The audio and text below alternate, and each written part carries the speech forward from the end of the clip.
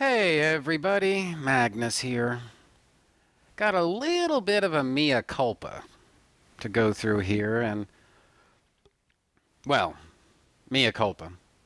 Not really sure if that's necessarily the best way to put it, but it goes a little something like this.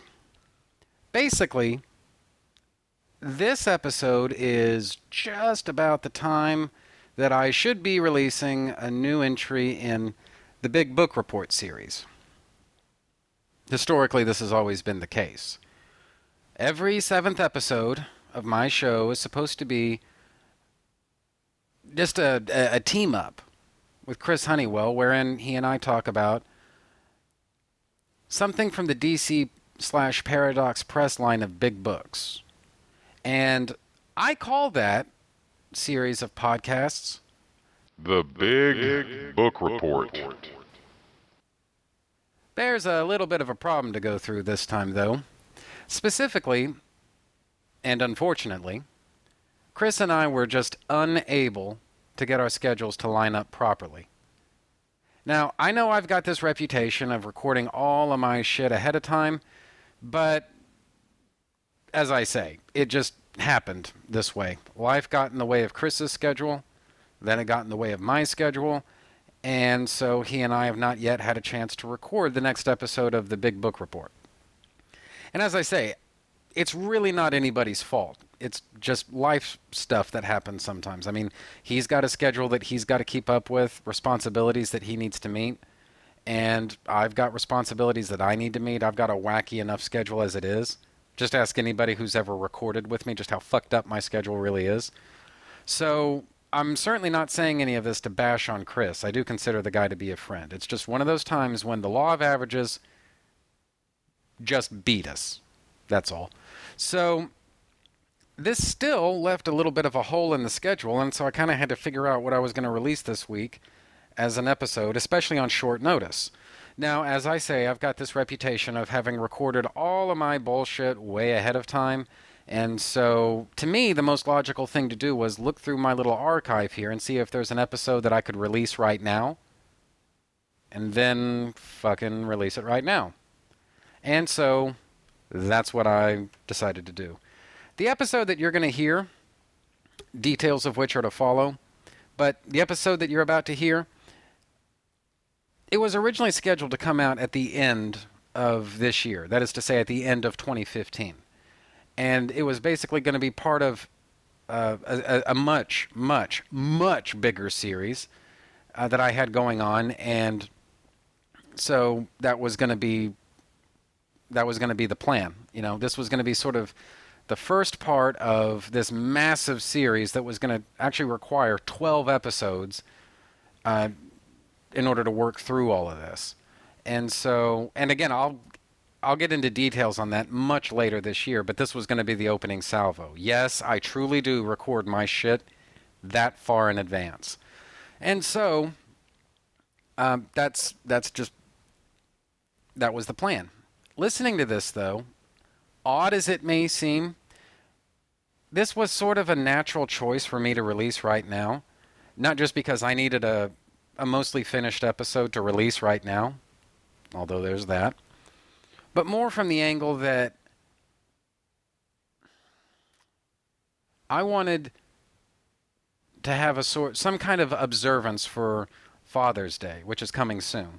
And oddly, at the time that I record this anyway, it's coming soon. And oddly enough, this was a sort of interesting, unintentional acknowledgement of Father's Day. So what better choice is there for me to release right now on short notice? So anyway, that's pretty much, I guess, the behind-the-scenes story. And yes, I truly do record my stuff that far ahead of time, but as I say, Chris's time is at a premium. My time is at a premium, and so we just really were not able to get going on this. My apologies, guys. You know, shit happens, and I hope it says at least something that, you know, in spite of the fact that this has caught me off guard, I still had a fully produced, totally finished episode, mixed, edited, ready to go, and so hopefully that does somewhat preserve my reputation as a planner and being able to get all of this stuff organized way ahead of time. So That's what I'm hoping for. Anyway, so that's pretty much that. Now enjoy the rest of the episode. Hey, your attention, please! This is a piece of art. His Kryptonian biological makeup is enhanced by Earth's yellow sun. Dr. Doom wears Spidey to conceal his own mangled form. Worst episode ever. Why? Who shot first? Yeah. Who gives a shit? It's what's called super nerd nitpicking over something that's not really that important.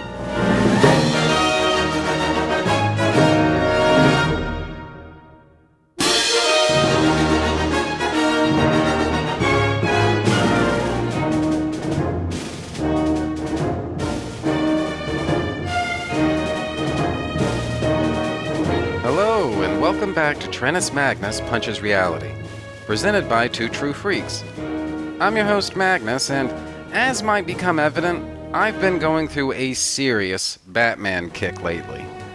Now, some of you may not realize this, but that's kind of a big deal for me.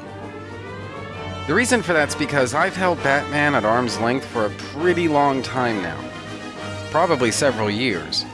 And a lot of that has to do with his fucking fans. Now, I've ranted about him before, so there's probably nothing to be gained by going through it again here, but the reason I mention it is because I've come to realize that I shouldn't let other people define my fandom for me. Fact is, Batman's an awesome character, and even if his fans behave like total fuckwidgets, and they do, well, whatever, I shouldn't let it faze me.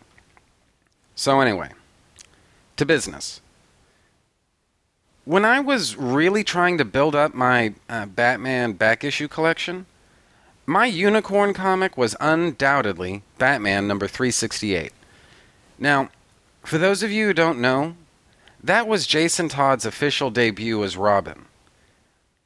It's hard to put it all into words now, but I wanted that comic. I wanted it in a big bad way. The problem I ran into, though, was that obviously a comic book shop is likely to carry back issues. That place and nowhere else. And being as I was 10 years old, I couldn't just hop into my car and drive there to buy the comic book. And even if I could, $20 seemed to be the going rate for Batman number 368, at least in my local area. And as a 10-year-old kid of modest means, I didn't have that kind of money. So it was a little bit of a stalemate. But then fate intervened. I received a pretty big check for my birthday from my grandmother. More than enough to pay for a copy of Batman number 368. You see, kiddies, back then, I was willing to pay $20 for a back issue of any comic book that I really wanted. These days, there's no way in hell I'd pay that much for any back issue published after 1980. It just won't happen. But I had a different mentality about it back then. Still, even though I had the money, there was that small problem of getting to a comic book store, and so I enlisted my dad.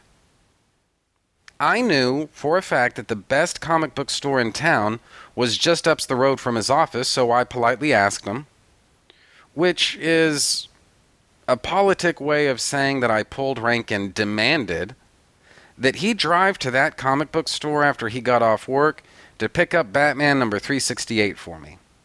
And he agreed with gusto. So I gave him the money he'd need to pay for it, and that was that. The entire next day was hell. People, I ain't gonna lie. I was bouncing off the walls with excitement. I was so happy that I was finally getting a copy of this most elusive back issue. I can only imagine what a nightmare brat I must have been at school that entire day. But anyway, my dad got home at around 8 o'clock later that night, and I was practically vibrating from the anticipation of it all by that point. And I immediately knew there was a problem. My dad was smiling way too big. And you see, I knew for a fact that I had not done a very good job of explaining to him why it is that I wanted Batman number 368. But I'd gotten the impression that he was willing to indulge me on this. Go along to get along, right? The fact that he was smiling ear to ear meant I couldn't even bring myself to contemplate it. He said, "Good news. I saw that Batman comic that you were talking about up at the store, but they wanted $20 for it. Can you believe that? $20. So instead, I picked you up 2 other Batman comics. Isn't that awesome? You get 2 Batman comics instead of 1. And look at all the money you have left over." I mean, I just wanted to puke, you know? I just couldn't help it. I mean, yeah, the guy had been nice enough to buy me comics, but damn it to hell, he got me new issues. I can get those anytime I damn well please. What I can't get anytime I damn well please is Batman number 368. And I knew damn good and well how much that comic book cost. The whole reason I sent him to the comic book shop for me in the first place was because I can't go myself. That's what I was thinking anyway. But I just couldn't bring myself to say it out loud. My dad did what he thought was best.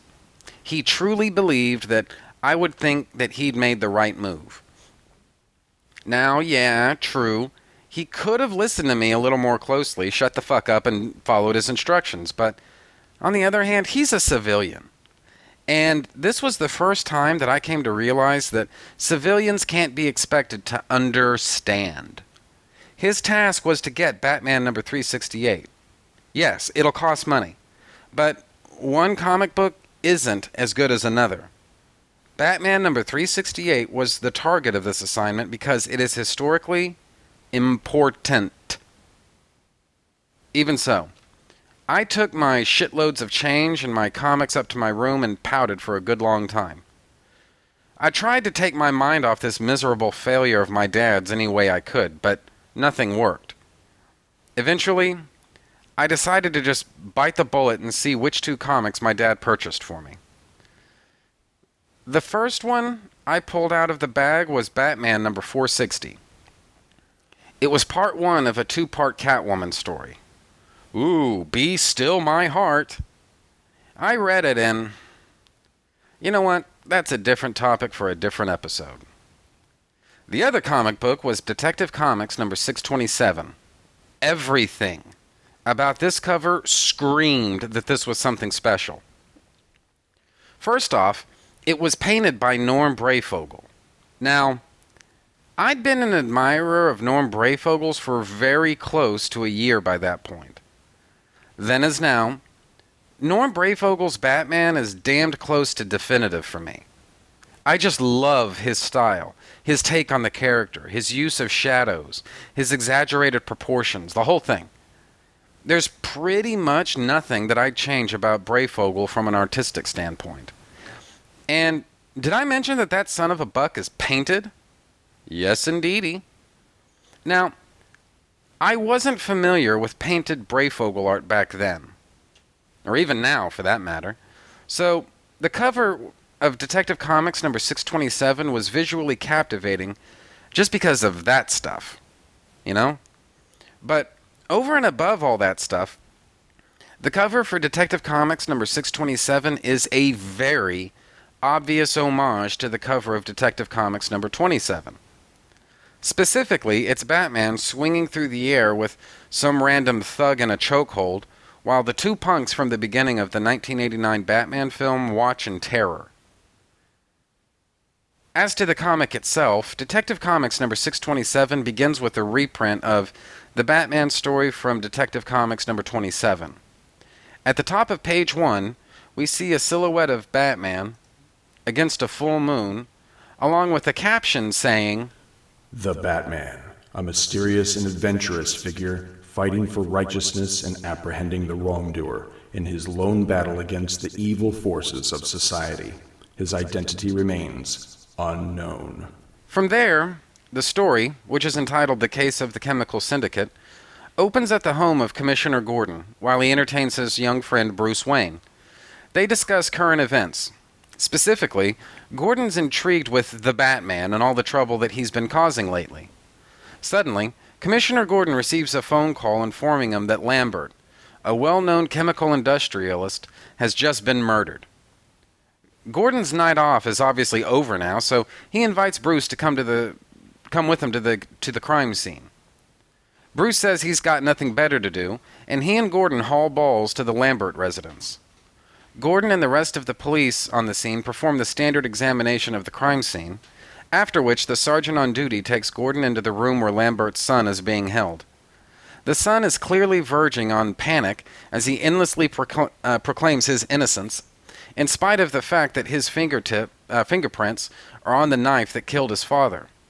Lambert's son, who doesn't seem to have a name, tells Gordon and the police that he came home and found his father with a knife sticking out of his back.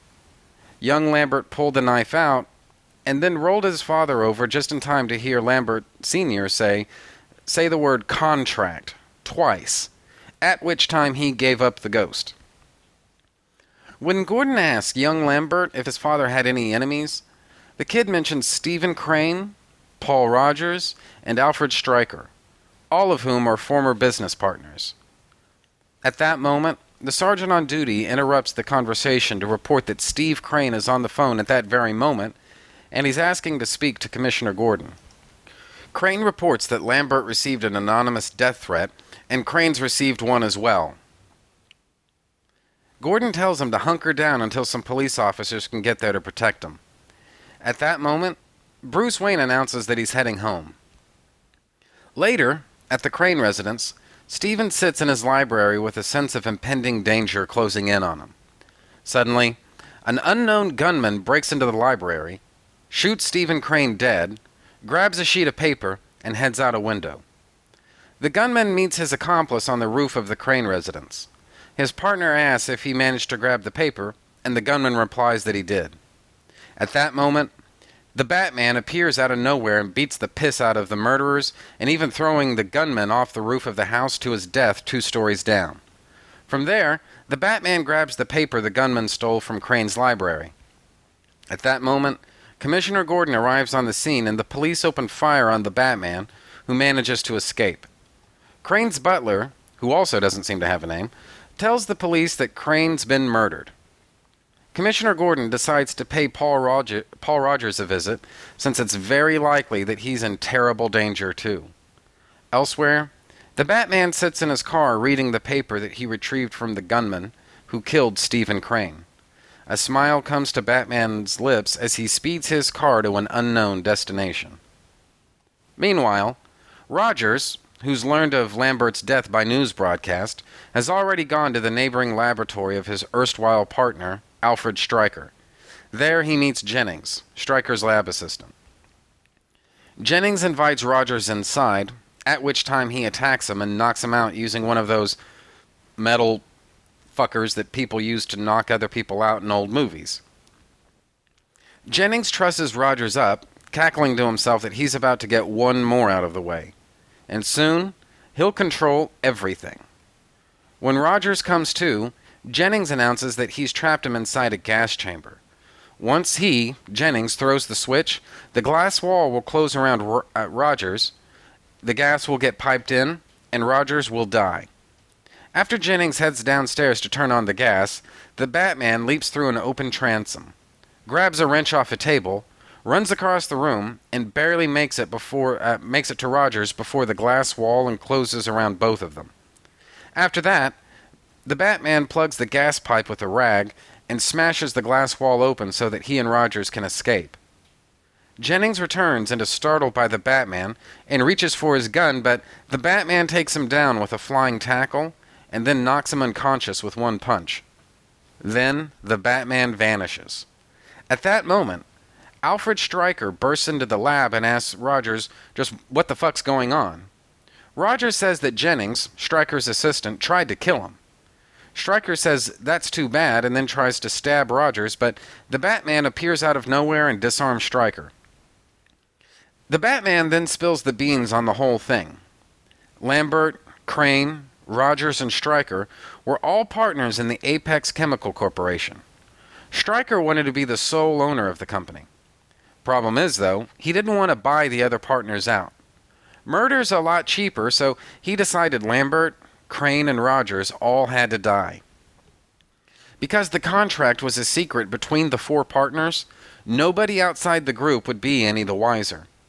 In the original Detective Comics number 27, the Millennium Edition reprint, and I think the Batman Chronicles, Stryker wrestles away from the Batman while pulling a gun and shouting his confession, but refusing to be sent to the chair for it. But here in Detective Comics number 627, as well as a lot of other reprints, Stryker says nothing at all. He just wrestles away from the Batman while pulling a gun, who punches him right in the face and sends him toppling over the rail and into a vat of acid. A fitting end for his kind. Rogers turns to thank the Batman for saving his life, only to find that the Batman has vanished. The next day, Bruce Wayne drops in for another visit at Commissioner Gordon's house. Gordon wastes no time telling Bruce the entire story. Unfortunately, though, Bruce says he thought the entire story was a lot of fun to listen to, but he doesn't believe a single word of it. After Bruce leaves, Gordon remarks to himself that Bruce has got to lead a pretty boring life because he doesn't seem to be interested in anything. Elsewhere, the door to Bruce Wayne's room slowly opens and reveals its occupant to be the Batman. If Commissioner Gordon could see his young friend now, he'd be amazed to learn that he is the Batman. So, what did I think? Honestly, Detective Comics number 627 was the first time that I ever read this story. Now, I'd cut my teeth on Batman in part by reading the greatest Batman stories ever told, which reprinted shitloads of Batman stories beginning in 1939 and then going right on through to the early 80s. So, when I read reprints of anything as a kid, I knew that I needed to contextualize the story for when it was written.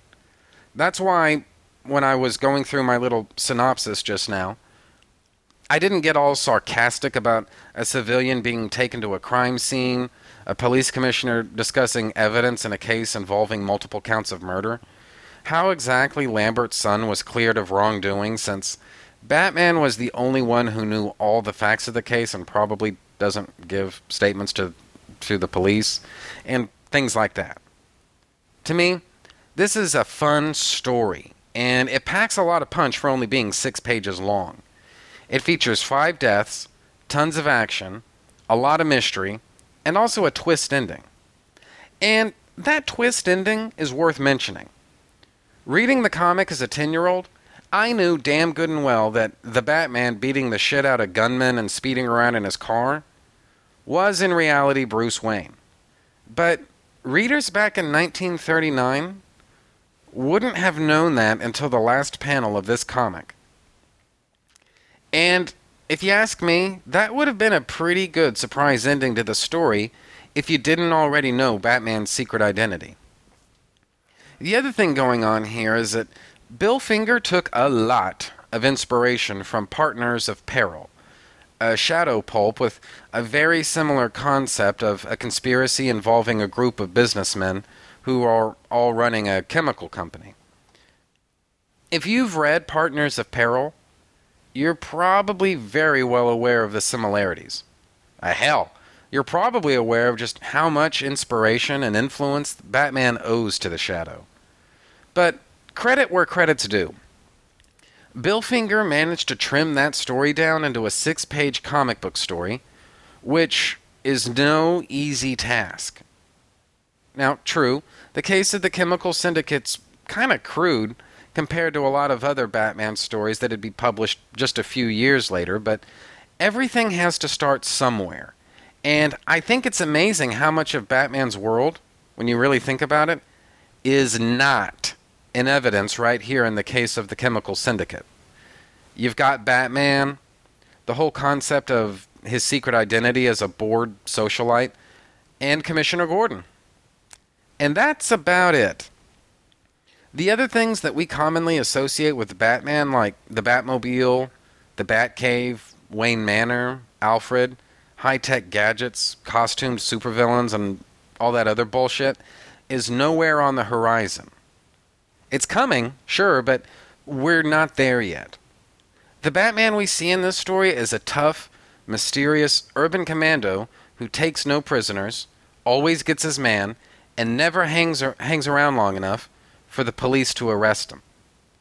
Now, compare this to Superman, where so much of his mythos were established right from the start.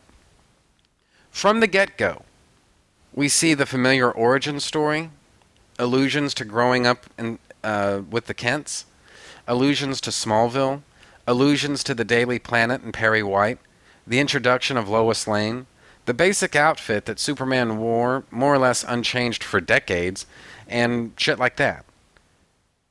Superman underwent a lot of expansion in the decades to come, but so much of his world was set up right there in Action Comics #1.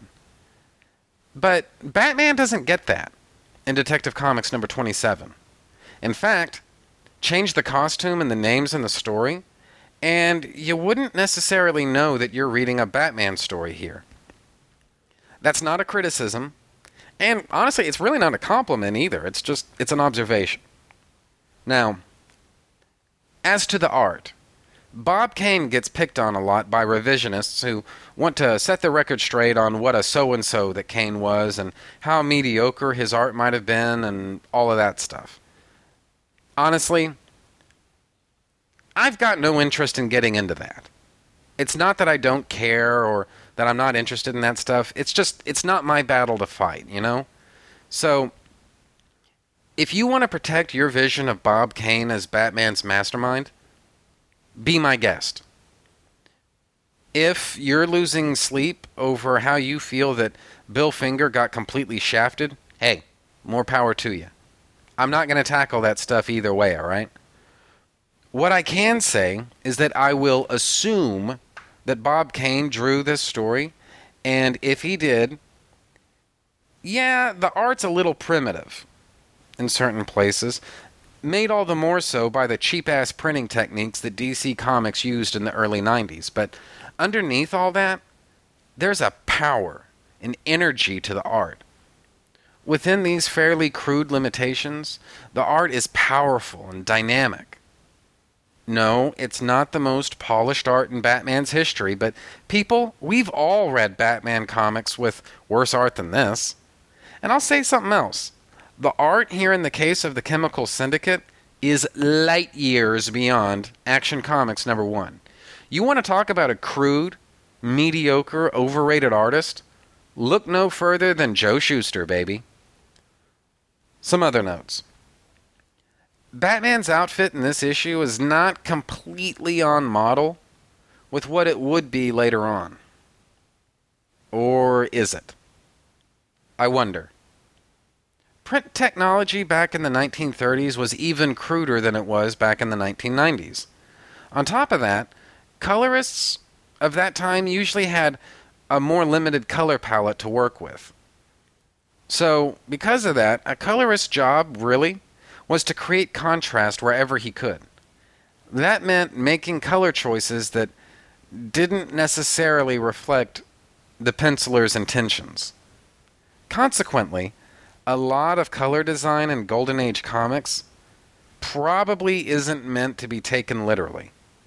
I truly believe that Bob Kane and Bill Finger probably wanted Batman's outfit to be completely black.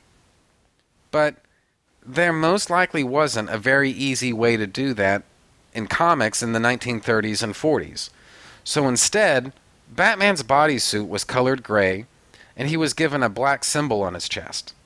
But readers were supposed to infer that his bodysuit was black. Likewise, his cape is colored mostly black, but to keep the cape and cowl from looking like black blobs on the page, Batman's eyes are colored entirely white, and the fabric was given blue highlights to reflect the light and give you an idea of the texture of the cape and cowl that was being implied in the art.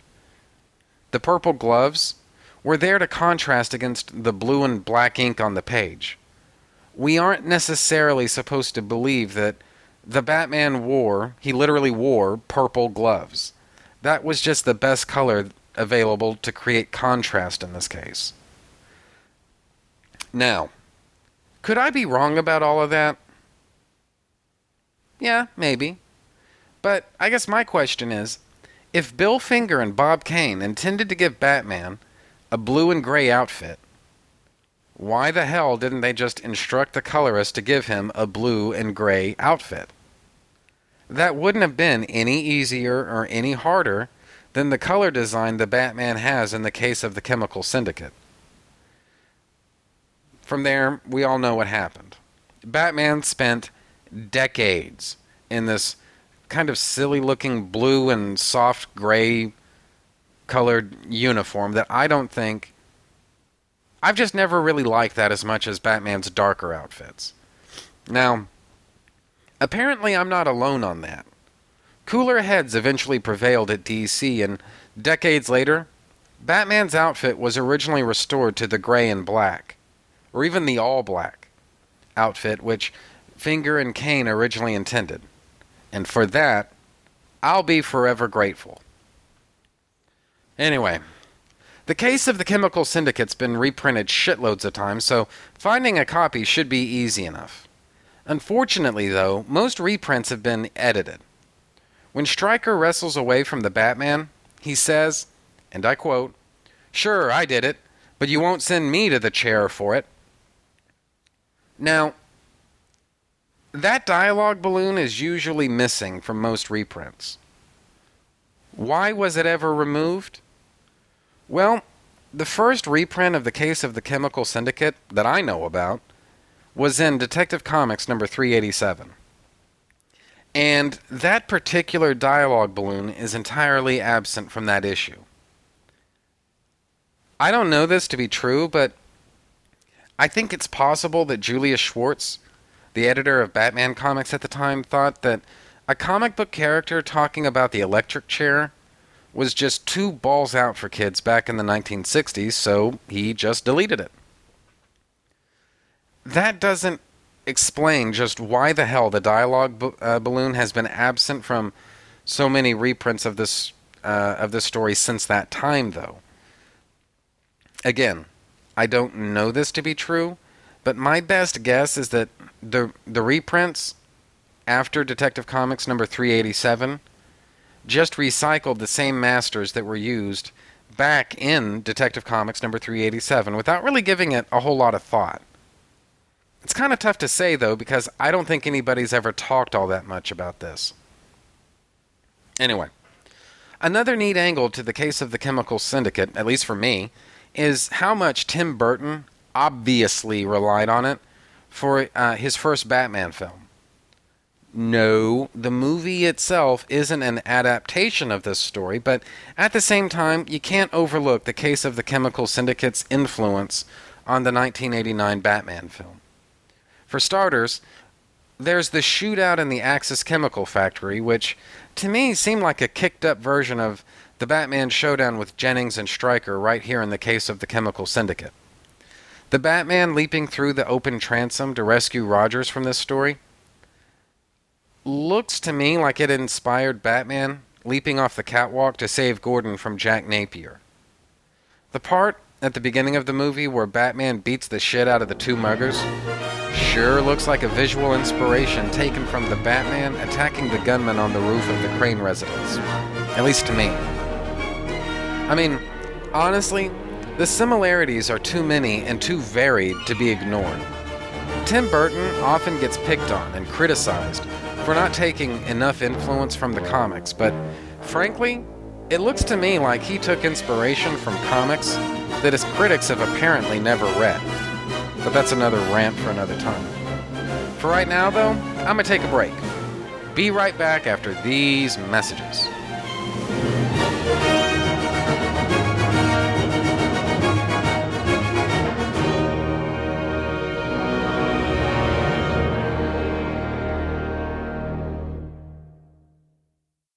But I'm afraid the end time is near, the cataclysmic apocalypse referred to in the scriptures of every holy book known to mankind. It will be an era fraught with boundless greed and corruption, where global monetary systems disintegrate, leaving brother to kill brother for a grain of overcooked rice. The nations of the civilized world will collapse under the oppressive weight of parasitic political conspiracies which remove all hope and optimism from their once faithful citizens. Around the globe, generations of polluters will be punished for their sins, unshielded by the ozone layer they have successfully depleted, left to bake in the searing naked rays of light. Wholesale assassinations serve to destabilize every remaining government, leaving the starving and wicked to fend for themselves. Bloodthirsty renegade cyborgs created by tax-dodging corporations wreak havoc. Pissed-off androids tired of being slaves to a godless and gutless system where the rich get richer and the poor get fucked over and out. Unleash total worldwide destruction by means of nuclear holocaust, annihilating the terrified masses, leaving in its torturous wake nothing but vicious, cannibalistic, mutated, radiated, and horribly disfigured hordes of satanic killers bent on revenge, but against whom there are so few left alive. Starvation reigns supreme, forcing unlucky survivors to eat anything and anyone in their path. Massive earthquakes crack the planet's crust like a hollow eggshell, causing unending volcanic eruptions. The creatures of the seven seas, unable to escape to certain death upon land, boil in their liquid prison.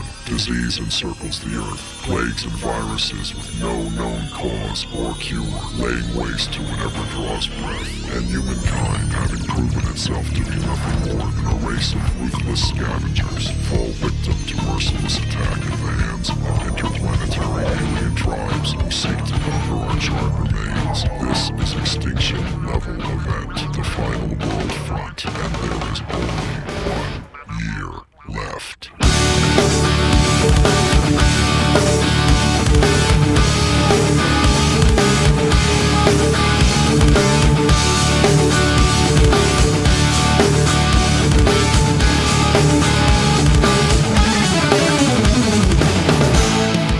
Hey everybody, Magnus here. Coming in July 2015 is Extinction Level Event, a new epic mega-series from Trentus Magnus Punches Reality. Everybody loves those huge crossovers by Marvel and DC, and so I'll be talking about a bunch of them. Old ones and new ones, solo and with guests, as I make my way through some pretty memorable crossover events.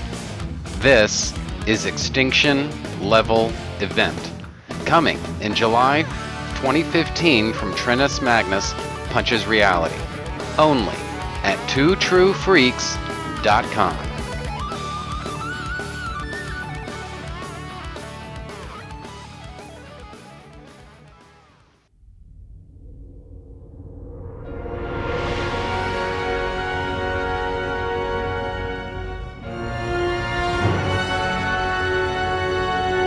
Okay, I'm back now and continuing my look at Detective Comics number 627. This time around, I'll be checking out a story entitled, oddly enough, The Cry of Night is Kill, written by Mike Friedrich, penciled by Bob Brown, and inked by Joe Gaella. I say that's odd because it's a reprint of a story from Detective Comics number 384 from May 1969, which was originally titled The Cry of Night is Sudden Death. Why the wording and the title of the story was changed from Sudden Death to Kill for the purposes of this reprint here in Detective Comics number 627 is anybody's guess, but that's what happened. In any case, night's fallen across Gotham City as Batman and Robin swing around on their zip lines and jump across rooftops before arriving at their destination. Outside a house, they eavesdrop on Commissioner Gordon as he interrogates a murder suspect. Gordon tells the young man that his father's been murdered. His fingerprints were found on the murder weapon, and he will be taken in and booked for murder. The hippie shouts back at Gordon that he's abusing his authority as a police officer and pushing innocent people around. Gordon then recounts the butler's testimony, who said that he came in and saw the young man, named Mel Lambert, crouching over the father's lifeless body with the knife sticking out of his back. Mel fires back by saying the butler didn't see Mel kill anybody. Batman and Robin choose that moment to make their entrance. Mel makes fun of Batman and makes a few references to Janis Joplin, assuming that Batman's too square to get it. Batman mentions Janis Joplin by name to prove he's not as out of touch as the hippie wants to believe, though. And then Batman asks Gordon to fill him in on what's happened, and Gordon's only too happy to oblige. Once he's done, Mel pops off to Gordon again, which just about sets Robin off, but Batman ends up calming him down. In scolding Robin, Batman's basically telling everyone to settle down and keep their emotions under control. He then asks Mel to tell his side of the story. Mel explains that he paid a visit to his father but was attacked by somebody. When he came to, his attacker was gone and his father was dead. That was just about the time the butler showed up, as Gordon established earlier. Batman examines Mel's motorcycle gloves and the murder weapon before saying the evidence against Mel is circumstantial. It doesn't matter that the butler never saw anybody else arrive or leave because there's a secret door into the library. Gordon says there's probably not enough evidence to stand up against Mel, at least for right now, but it turns out he's talking to thin air because Batman and Robin have vanished. Later, at the Batcave, Robin finally loses his cool. He doesn't understand why Batman's going so far out of his way to help a complete asshole like Mel Lambert. The guy doesn't respect the institutions that protect society, doesn't respect the law, and certainly doesn't respect Batman either. Batman points out that it's their job to protect everybody, not just the people they like the most. After that, they hop into the Batmobile and zoom off into the night. Their first stop is the lab of Stephen Crane, one of Lambert's partners in a syndicate engaged in important scientific and chemical research. Crane says he believes Mel Lambert's the one who's behind the elder Lambert's murder. Mel found out about a recent scientific breakthrough of theirs and confronted the group over it because he was positive that they'd find a way to militarize it. It'd be fair to say that Mel pretty much had a total meltdown over all this. In Robin's estimation, this is even more evidence against Mel, but on their way back to the Batmobile, Batman explains that he sees all of this as irrelevant bullshit. It's at best a flimsy motive for Mel to go on a killing spree. Mel may be a colossal dickhead, but there's no real proof yet that he's a murderer. At that moment, Batman and Robin hear gunshots go off in Crane's laboratory, so they race back inside and barely dodge an intruder's bullets. After Batman takes out the lights, darkness envelops the office and it's hard to see the intruder as he makes his escape, but he bears at least a passing resemblance to Mel, and he appears to be holding a handful of papers. Robin hurls his batarang and misses nailing the gunman with it, but he does knock the papers out of his hands. The dynamic duo retrieve the papers, confirm that Crane is dead, and then follow the gunman out the window, by which time he's already made his escape. Robin sees a set of tracks created by a motorcycle tread and demands they put out an APB on Mel Lambert. Batman refuses, though, because there's just no motive to any of this. Why would Mel Lambert want to kill his father and his business partners just to steal their research? Robin suggests he wants to eliminate them from becoming a threat and also prevent their research from falling into the wrong hands. Batman admits that's possible, but he still just doubts it. Instead, Batman decides to haul ass to see Paul Rogers. Meanwhile, Paul Rogers, afraid that Mel Lambert may kill him next, drops in on Alfred Stryker. Rogers is admitted into the building and then clubbed over the head from behind. When Rogers comes to, he finds a hippie holding a gun over both him and Alfred Stryker. Stryker confirms that the gunman's already killed Lambert and Crane. Batman and Robin bust in there just in time and the fight's on. The gunman fires wildly at the dynamic duo, but Robin grabs his feet while Batman punches him in the face. While the gunman's out cold, Robin unmasks him and discovers that whoever the guy is, he's not Mel Lambert. Alfred Stryker reveals that the gunman's an employee of his. Stryker picks up the gun and turns it on Rogers, which is Batman's cue to beat the hell out of him too. After Stryker's been subdued, Batman outlines what really happened. Alfred Stryker was behind the whole thing all along. Batman's suspicions that Lambert's murder was related to his business partnership were confirmed when Crane was murdered too. Logically, the only person who'd want to do that would be either Paul Rogers or Alfred Stryker. The idea was to steal Crane's research and claim it as his own so that he could profit by it. The only way to accomplish that would be to eliminate his business partners. And Mel Lambert was the ideal patsy because he was known to be a fucking granola-munching hippie. Batman and Robin agree, at that point, that the case of the Chemical Syndicate is now closed. Once it's all over, Robin tells Batman that he's learned something today. It's sometimes really tempting to not want to presume a suspect is innocent until proven guilty, just because the suspect in question is a complete jackass. But that's the wrong way to go, and Robin now understands that he's got to be more level-headed and open-minded in the future. Meanwhile, Mel Lambert thinks to himself that he's learned something today. He was framed for murder, and if Batman hadn't gone to bat for him, so to speak, he'd be rotting in a jail cell right now. He certainly didn't help himself much by being such a loudmouth dickhead. But Batman's part of the system that Mel hates so much. How can someone like that ever be cool? Both Mel Lambert and Robin realize that they've got a lot of heavy thinking to do. The end. So, what did I think? Overall, I think this is a pretty good little update to the original case of the Chemical Syndicate. It's definitely of the 1960s, and that's not necessarily always a positive thing. The pop culture references are incredibly dated. Plus, the dialogue is very awkward and clumsy when it tries to use that peacenik hippie argot of the 1960s. It's like Mike Friedrich, the writer of this thing, is trying way too hard to give some characters, especially Mel Lambert, a modern vocabulary. Still, the story's vaguely political when it comes to weapons of mass destruction, to use the parlance of our times, and a lot of the story's conflicts derive from what were at the time current newspaper headlines and issues. There's something to be said for relevance to one's time period, at least in my opinion.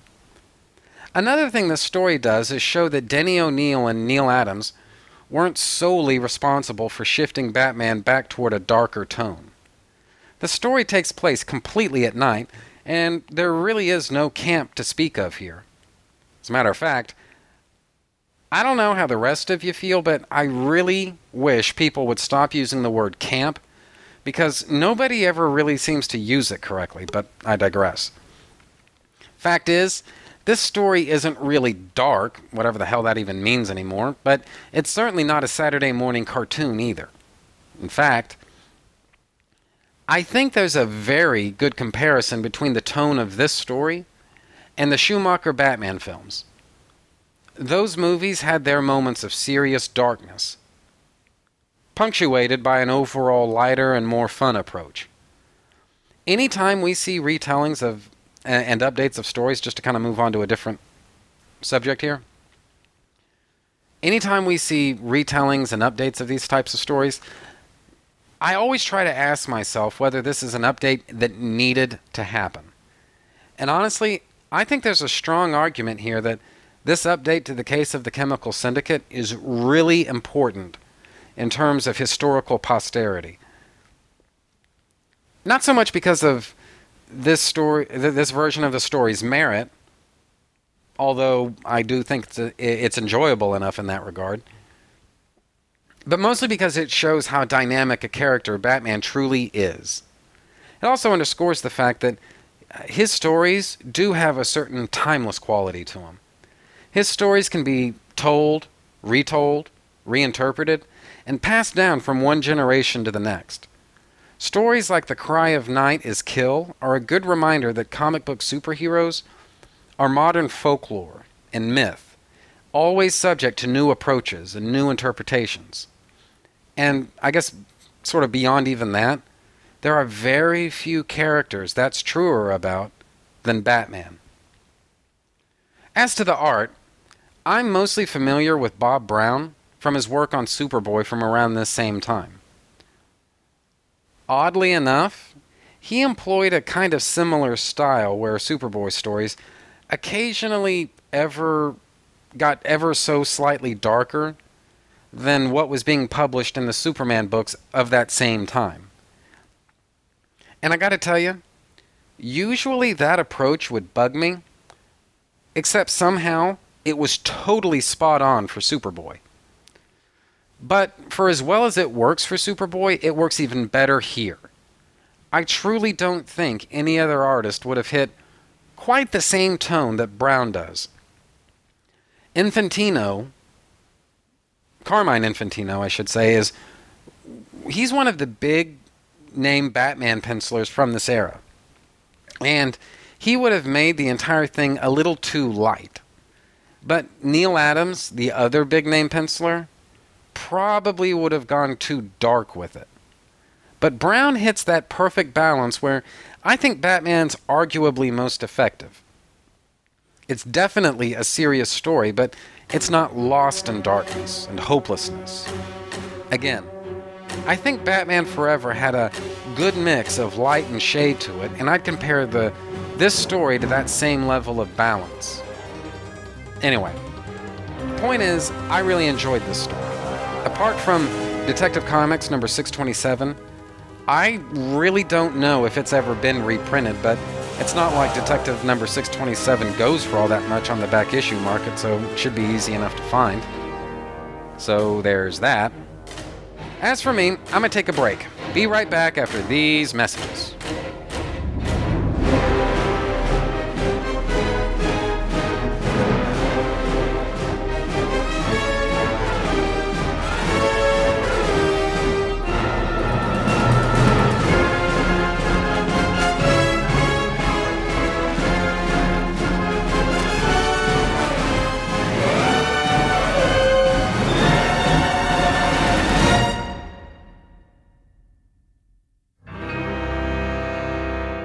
Dawn of an age.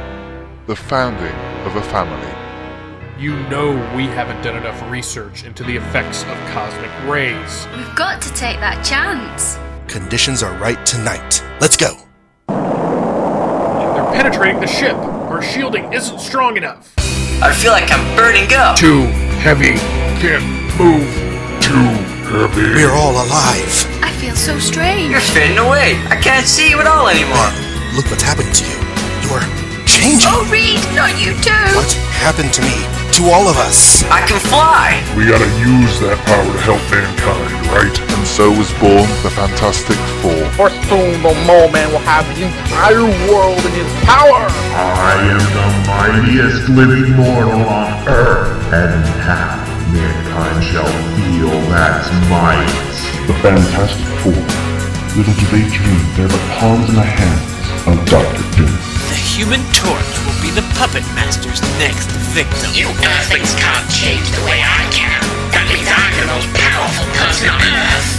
I've been expecting you, for I am the Thinker. I vow never to return, my lord, until the Fantastic Four are no more, and the planet Earth is no more. You're in the presence of the awesome Ramatut, King of Kings, Master of Men, and Lord of the Seven Suns. Fool, you're just a muscular freak, but I'm the Hulk. Stop! You must not enter the castle of Diablo.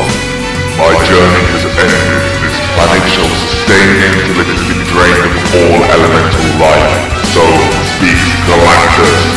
Flame on! It's clobbering time! The Fantastic Four from the very beginning. Witness the origins of a legend. The Fantasticast. ffcast.libsyn.com.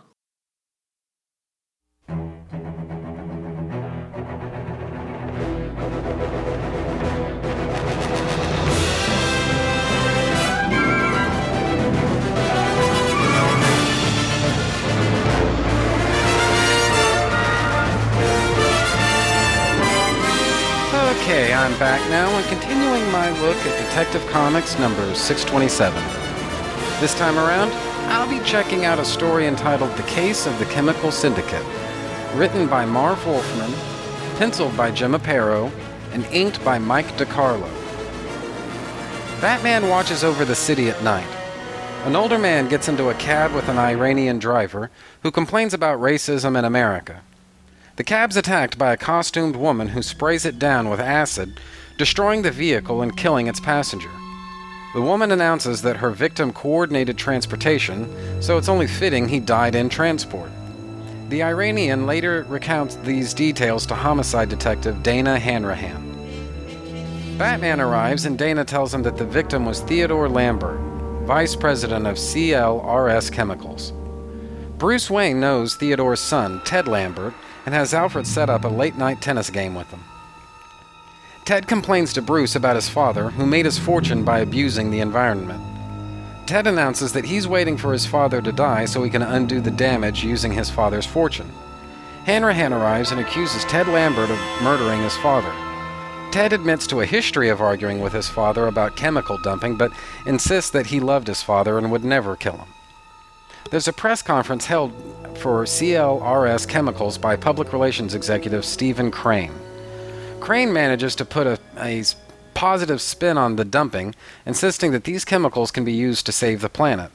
They're developing cleaning materials and pesticides to kill viruses and bacteria. The costumed woman arrives and reveals that she calls herself Pesticide. Pesticide murders Stephen Crane and his wife in front of a giant crowd, melting them both into a huge pile of goo. The crowd screams like hell and runs in terror, so she begins killing them indiscriminately. Batman arrives to investigate the convention center, and Pesticide tries to kill him too. Pesticide escapes by burning a hole into the sewers. Hanrahan's horrified when she arrives and throws up several times at the sight of all the melted bodies. Later, Hanrahan investigates Fred Stryker, the chemist at CLRS Chemicals. Stryker was disfigured in a horrible chemical accident and is now confined to a wheelchair. His nursemaid, Mrs. Watkins, tells the police that he can't move or speak, so Hanrahan leaves. It's revealed that Fred Stryker has a daughter named Priscilla Stryker, who's taken on the identity of Pesticide in order to avenge his injuries. The other three executives at CLRS refused to listen when Fred told them their chemicals were too dangerous and harmful to the environment. They were only concerned with making a profit. When a machine broke, the chemicals fell onto Fred Stryker. This was apparently a mechanical error, but Priscilla believes it was a plot by the others to kill him. The only remaining executive at this point is Paul Rogers, who's in charge of business at CLRS. He denies police protection, but Pesticide easily breaks through his security system. Pesticide reveals her identity to Rogers, who's her godfather. She kidnaps him and takes him to a chemical processing plant, where she dangles him over the vat of chemicals that destroyed her father. Batman arrives just in time and knocks the remote out of her hands with a batarang. He's barely able to swing Rogers to safety before she returns fire. Batman and Pesticide battle on the catwalk. Pesticide insists that she's not a killer. She only wants justice, and asks if Batman wouldn't do the same thing that she's doing. Pesticide accidentally destroys the ground underneath her, and then falls to her death in the tank of chemicals that she'd prepared just a few moments earlier for Rogers. Batman stands on the catwalk and says aloud that no, he would not do the same thing that Pesticide has done. The end. So, what did I think? Honestly, I felt like this was really the weakest of the bunch. All the stories that are in this issue. And that's a little funny because this story is really the only one included in this entire collection that has real ties to continuity that was going on at the time. Commissioner Gordon's mostly substituted for in this story by Detective Hanrahan, since he'd recently been sacked out in the hospital following his heart attack. The rest of the stories in Detective Comics number 627 have pretty much negligible ties to continuity, or else none whatsoever. Still, it's interesting how this is the first time the element of revenge has been introduced into a version of the case of the Chemical Syndicate. Up to now, the stories primarily revolved around characters who are centered on greed. In the previous stories, Stryker did what he did because he wanted to be the sole owner of the chemical corporation. But here, Fred Stryker's the real victim, and Priscilla Stryker is only doing what she does out of a sense of revenge. Her father's been victimized in her eyes, and so she views it as her duty to kill the people responsible for it. There's an obvious parallel here to to Batman himself. Priscilla does what she does from a sense of vengeance. And very bluntly, I view vengeance as Batman's dominant motive for doing what he does. Where they differ, though, is their means and their targets. Batman's on a crusade against evil as an abstract concept. And so, on some level, I think Batman realizes the hopelessness of his quest. But at the same time, I think he sees a more powerful moral victory in fighting against the darkness. It doesn't matter if he wins or loses. What matters is that he did his part to maintain order in an insane world. Priscilla's targets are far more specific. She wants to wipe out her father's former business partners. She wants to be sure that they'll never hurt anybody ever again. However, the element that she's overlooking in all of this is Ted Lambert. I mean, yeah, Lambert did hate his father's work, but nevertheless, Ted still lost his father because Priscilla killed him. In that sense, she's harming Ted even more than she herself's been harmed. Yeah, her father got completely fucked up by the toxic waste, but you know what? He's still alive. Ted's father isn't, though. Under the circumstances, I'd say Ted's loss far outweighs Priscilla's. But she doesn't see it that way. And there's a kind of sort of narcissism to that, as she seems to believe that her pain is so much greater than any of the suffering that she's perpetuating. A cycle of violence and murder is underway here, and it's not going to get any better anytime soon. The problem is, Priscilla's so lost in her own hatred and thirst for vengeance that she just can't see it. And that's sad. Still, to me, the case of the Chemical Syndicate is a story that should be a very plot-driven affair. There should be enough character development to keep things interesting, but this is a simple, pulpy story at its roots, and I think Wolfman got a little lost in his own bullshit in trying to give Priscilla every compelling reason to do what she does in this story. Again, it's not bad, necessarily. It's just that I don't think that's how the case of the Chemical Syndicate ought to be done.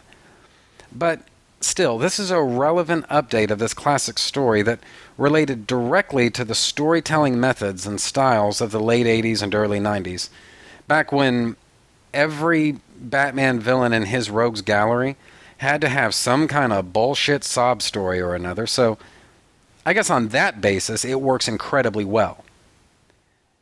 Then you get into Jim Aparo's art. By this point in his career, I think it'd be fair to say that Aparo was starting to lose it. He wasn't completely toast by this point, but a lot of the flair that made his work on Batman from the 70s so dynamic is barely noticeable by this point in the guy's career. Now look, don't get me wrong. He could still pace the action on a comic book page like nobody's business, but by this point in his career, he was starting to lose what made him Jim Aparo. The work's still very sharp, though, so at least there's that. I just think it's a little bit weak sauce in a lot of cases. As I say, this story has a ton of emotional heft to it. My big reservation about that, though, is that I don't know if that's entirely appropriate to this story. Like I said, it had become a little bit of a cliché by this point to set up Batman's villains as his mirror opposite. On top of that, I think it's just a wrong-headed approach to a story that should be all about plot and action. But it's not a major problem, though. So anyway, I think that's that. I'm gonna take a break and be right back after these messages.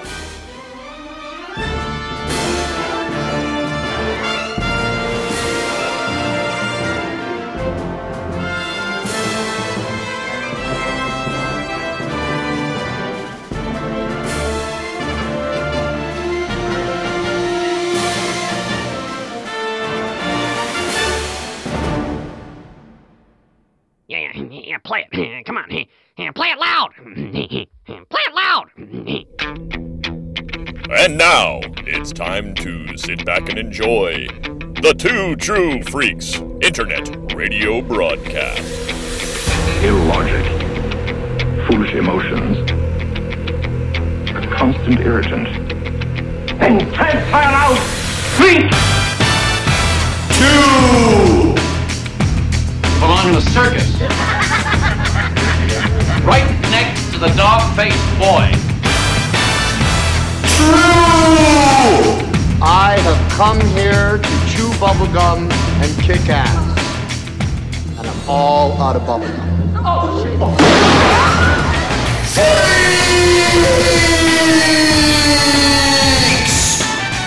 It's a super prize package worth $9,388. Money. This isn't the biggest bag over the head punch in the face I ever got. God damn it! Ow! Go away, Peyton.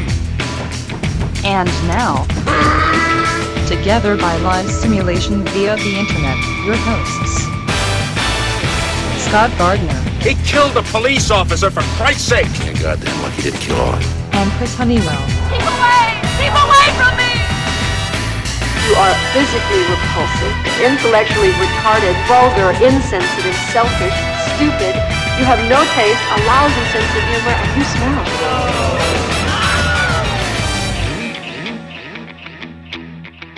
So you're looking at me? Yeah, because she thought you're some kind of freak. Now come on, let's God, go. she likes me, eh? No way. Shut up, you freak! Julius, you. I said shut up! It's a madhouse! A madhouse! TwoTrueFreaks.com.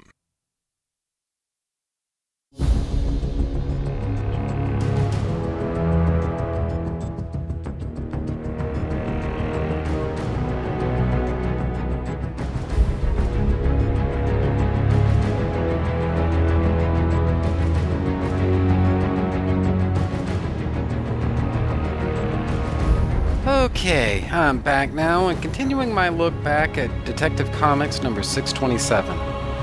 This time around, I'll be checking out a story entitled The Case of the Chemical Syndicate, written by Alan Grant, penciled by Norm Brayfogle, and inked by Steve Mitchell. Late at night, a bum walks down the highway into Gotham City. He finishes drinking his bottle of table wine and throws it at a sign. Elsewhere, there's a disturbance at the GC Chemco when a thief steals something in one of the trucks. Batman and Commissioner Gordon arrive to investigate. The guard on duty explains that he chased the thief to an office where they stumbled on the corpse of company owner Professor Lambert. The thief takes his mask off and reveals that he's Mel Lambert, Professor Lambert's son. After reviewing the evidence, Batman determines that Mel could not have possibly killed his father. He bases this on fibers on the knife. Even so, Batman realizes that Mel's still hiding something, and without warning, he snatches a huge bag of cocaine out of Mel's pocket. Mel brings out a gun and threatens to shoot Commissioner Gordon unless he's allowed to leave. Batman suggests that Mel get a snort for the road and throws the bag of cocaine directly into Mel's face, after which he knocks him into the middle of next week. While Mel's getting taken into custody, Batman decides to leave so that he can check up on Professor Lambert's various other business partners. Meanwhile, the homeless drunk man from the beginning of the story tries his best to tell a cop that his friends are all dead, but the cop won't listen because he's a homeless drunk man. Elsewhere, Lambert's partner, Stephen Crane, is at home reading when his butler receives a call from Commissioner Gordon announcing that he's on his way to pay Crane a visit. The butler announces that much to Crane, at which time there's a knock on the door. Believing the visitor to be Commissioner Gordon, the butler opens the door and then gets pistol-whipped by two robbers. The intruders force Crane to open his safe and then shoot him in the head. Batman crashes through the window and into the room, at which time he beats the fertilizer out of both of the killers. They confess that a man named Paul Rogers hired them to make it look like a robbery, but in fact they were always there with the assignment to kill Crane. Batman and Gordon rush to the Rogers Chemical building at that point. A short time later, at Rogers Chemicals, owner and president Paul Rogers is forced by an anonymous gunman to write a confession to the murders of Lambert and Crane. Rogers murdered them out of jealousy because they succeeded after he'd been bought out of the partnership. At least, that's what he's being coerced into writing into his suicide note. As all that's going on, the homeless man is attacked by several muggers. But Batman sees this, defends the homeless man, and chases the muggers off. Meanwhile, the police converge on Rogers Chemicals and burst in to find Paul Rogers dead in what looks like a suicide. Gordon finds the coerced confession/suicide note that Rogers was forced to write at gunpoint and believes that the case has wrapped itself up. Batman arrives at that moment, asking just what the hell's going on, and Gordon brings him up to speed, and, just for fun and games, Batman hollers out to Alfred Stryker that he should give himself up because his secret's out. Gordon wonders what the hell Batman's doing, but Batman says he's just playing out a hunch. Out of nowhere, Alfred Stryker jumps out of the shadows, opens fire on Batman and Gordon, who are both forced to find cover. Batman swings a batarang across the building, which dislodges a metal pipe which smacks Stryker upside the head. Having dropped his gun, Stryker has no choice but to try and make a run for it. He attempts to vault over some railing but loses his balance and falls into a vat of acid. A fitting end for his kind. Batman then explains that Alfred Stryker owned a disposal company. For years, he was meant to be incinerating GC Chemicals' toxic waste, but he was greedy. It was cheaper to just bury the shit, and also cheaper for Lambert and his partners to pretend that they didn't know what was going on. That turned into a real problem, though, when Gotham City bought Stryker's dumping grounds for a housing project. As a matter of fact, this led to an incident where several homeless men died after a huge cache of toxic waste bubbled up and they ended up drowning in it.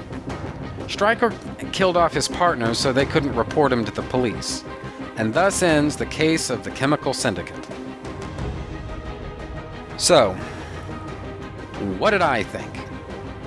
You know, I gotta say, I put the Alan Grant, Norm Breyfogle run on Batman up there with the best runs that Batman's ever had. And I mean the greats. O'Neil Adams, Englehart Rogers, anybody at all. Alan Grant was known for writing Batman stories with a conscience. Or social justice, to again use the parlance of our times. It wasn't enough to have plenty of wall-to-wall action.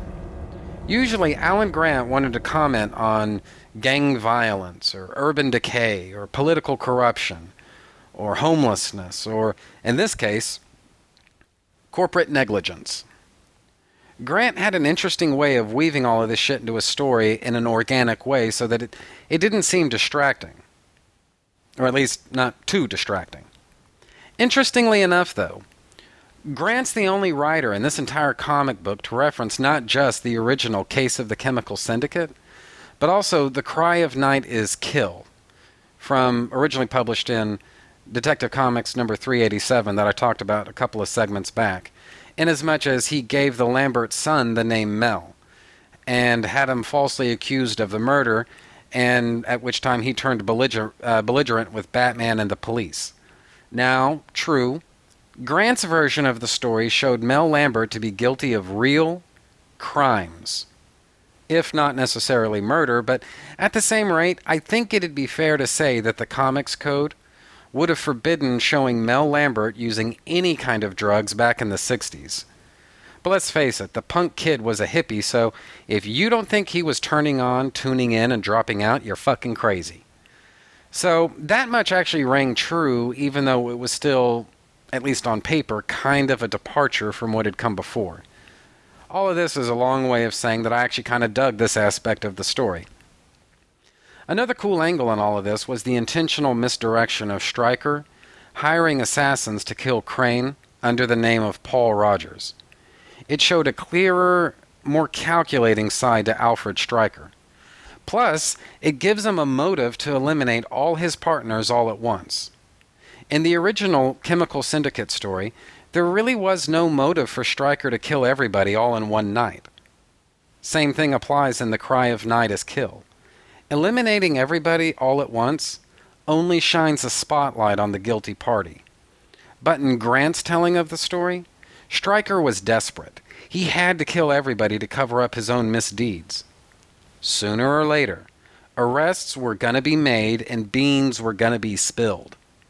Yeah, He was risking a lot in killing Lambert, Crane, and Rogers all in one night, but he didn't have any other choice. He was up against the clock. So, again, that worked for me. Still, Stryker isn't a criminal mastermind or a supervillain. He's a greedy businessman in way over his head. He never realized that Batman was completely bluffing about having figured everything out. If Stryker hadn't opened fire on Batman and the police, he probably would have gotten away with it. Again, this is completely logical because he's a businessman and a scientist. This type of criminal behavior is absolutely foreign to him. Of course he doesn't know when people are bluffing. That same thing underlies Stryker's goof in hiring assassins under Crane's name. The assassins thought that they were working for Crane, which therefore makes it kinda sorta totally impossible that Crane would off himself right when he should have thought that he was getting away with everything. Honestly, the one false note through all of this was Commissioner Gordon buying into the Rogers suicide note immediately and without question. Now, I realize that this is a completely subjective thing, but I believe that Commissioner Gordon's a sophisticated enough cop to smell a rat in a case like this. It just seems like the suicide note tied things up, the entire case in fact, just a little too conveniently. Gordon would have questioned Stryker just to be thorough, if nothing else. Still, this stuff's all nitpicking. I'm having to kind of scrape the bottom of the barrel here for something to pick apart because Grant pretty much closed all the plot holes in this story. Everything proceeds from a logical chain of events.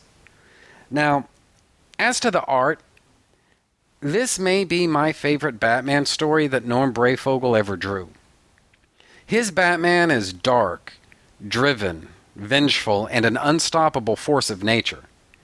He's intelligent, cunning, and powerful, and he knows a line of bullshit when he sees it, and he has no trouble in identifying Mel Lambert early in the story and Alfred Stryker later in the story as criminals and lawbreakers. In fact, Breyfogle went way beyond the call of duty by throwing in a few Bob Kane-isms into his art. And I think probably the best example of that I can think of would be on page 19 in this story, where the ears on Batman's mask have a kinda sorta mangled appearance that you usually associate with Bob Kane, especially in the original Case of the Chemical Syndicate story. Anyway, so I think that's about it for all of these stories. Overall, Detective Comics number 627 is one of the greatest Batman comics that's ever been published. Each of these stories presents more or less the same basic story, with the same general cast of characters, but filtered through the radically different lenses of various editors, writers, and pencilers over the decades. True, some of these stories are more engaging than others, but they've all got that timeless, indefinable quality that makes for a great Batman story. This entire episode, everything that you've heard up to now, is a really fucking long way of saying that my pop bought this comic book for me back when I was 10 years old because he loves me and he wanted to do something nice for me. It's not the comic book that I wanted at the time. What I really wanted was Batman number 368. People, since that time, I've acquired Batman number 368, and do you know how many times I've read it? Maybe 3. But, do you know how many times I've read Detective Comics number 627? I truly have no fucking idea. But I'd be shocked if it's less than 30. There's so much of what makes Batman an awesome character in this comic book that I'd actually point to this one issue, Detective Comics number 627, as a damn near perfect introduction to this character and his world. Back in 1991, when this comic book came out, I originally thought that I'd gotten gypped. Totally fucking gypped. Now I realize that whether he intended to or not, Pop gave me what may well be my all-time favorite Batman comic book. And how could I possibly complain about that? Then or now. So, I love you, Pop. Anyway, so that's pretty much it for me this week. This episode's gone long as it is, so there's really not going to be any time for feedback, so I'll see you guys next week. Bye, everybody.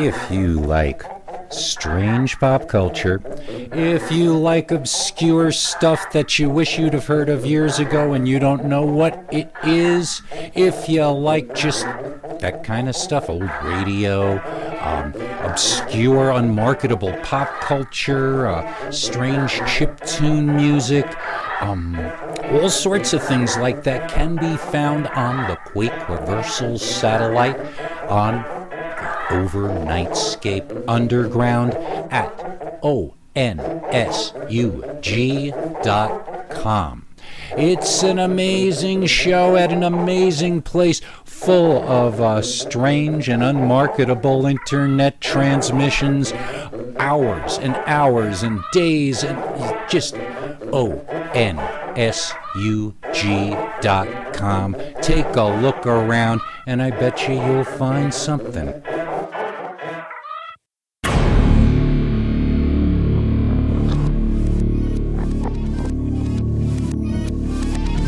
Okay, so I think that's just about the end of that. Trentus Magnus Punches Reality is a proud member of the Two True Freaks podcast network. You can find the home for Trentus Magnus Punches Reality at twotruefreaks.com, which is spelled TWOTRUEFREAKS. You can also find it on Facebook, just by searching for Trentus Magnus Punches Reality. There you can interact with your fellow listeners and also see notifications of new episodes when I put them up. You can friend me on Facebook by searching for Trentus Magnus, which is spelled TRENTUSSMAGNUSS. You can email me and my parole officer at trentusmagnus@gmail.com, which is spelled TRENTUSMAGNUS.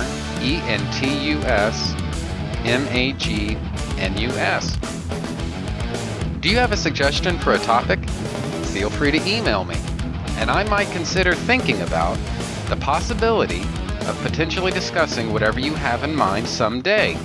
And that's a promise. Did you know? You can sponsor any episode of this or any other of your favorite Two True Freaks affiliated shows. That's right. Simply click the PayPal link, donate any amount at all, tell us which show you're choosing and what message, if any, you'd like us to read on your behalf, and you will be an official sponsor of that show's very next episode, with your message read in the show's opener. It's that easy, and there's no minimum donation. Be a show sponsor today. If you shop at Amazon.com, please consider using the link at twotruefreaks.com to shop there. If you use this link to go to Amazon and then you shop, Two True Freaks gets a cut of what you buy. It doesn't cost you anything extra, and it really helps the freaks out. You get to shop as usual and help out the Two True Freaks at the same time. Do you have a podcast of your own? If so, why not record a promo for me to play on my show? It's quick, easy, and can help you spread the word about your show. I'm always looking for more promos to play. Keep it fairly short, and yours could be next. My promos can be found at this show's homepage for those interested. Just look for the promos section. The contents of this podcast are fictitious, hypothetical, and probably completely unnecessary. Any similarity to living persons or real-life events is purely coincidental and void where prohibited by law, some assembly required, batteries not included. Trentus Magnus Punches Reality is a Magnus Media Enterprises Limited production in association with Demonsacor of Milan, Italy.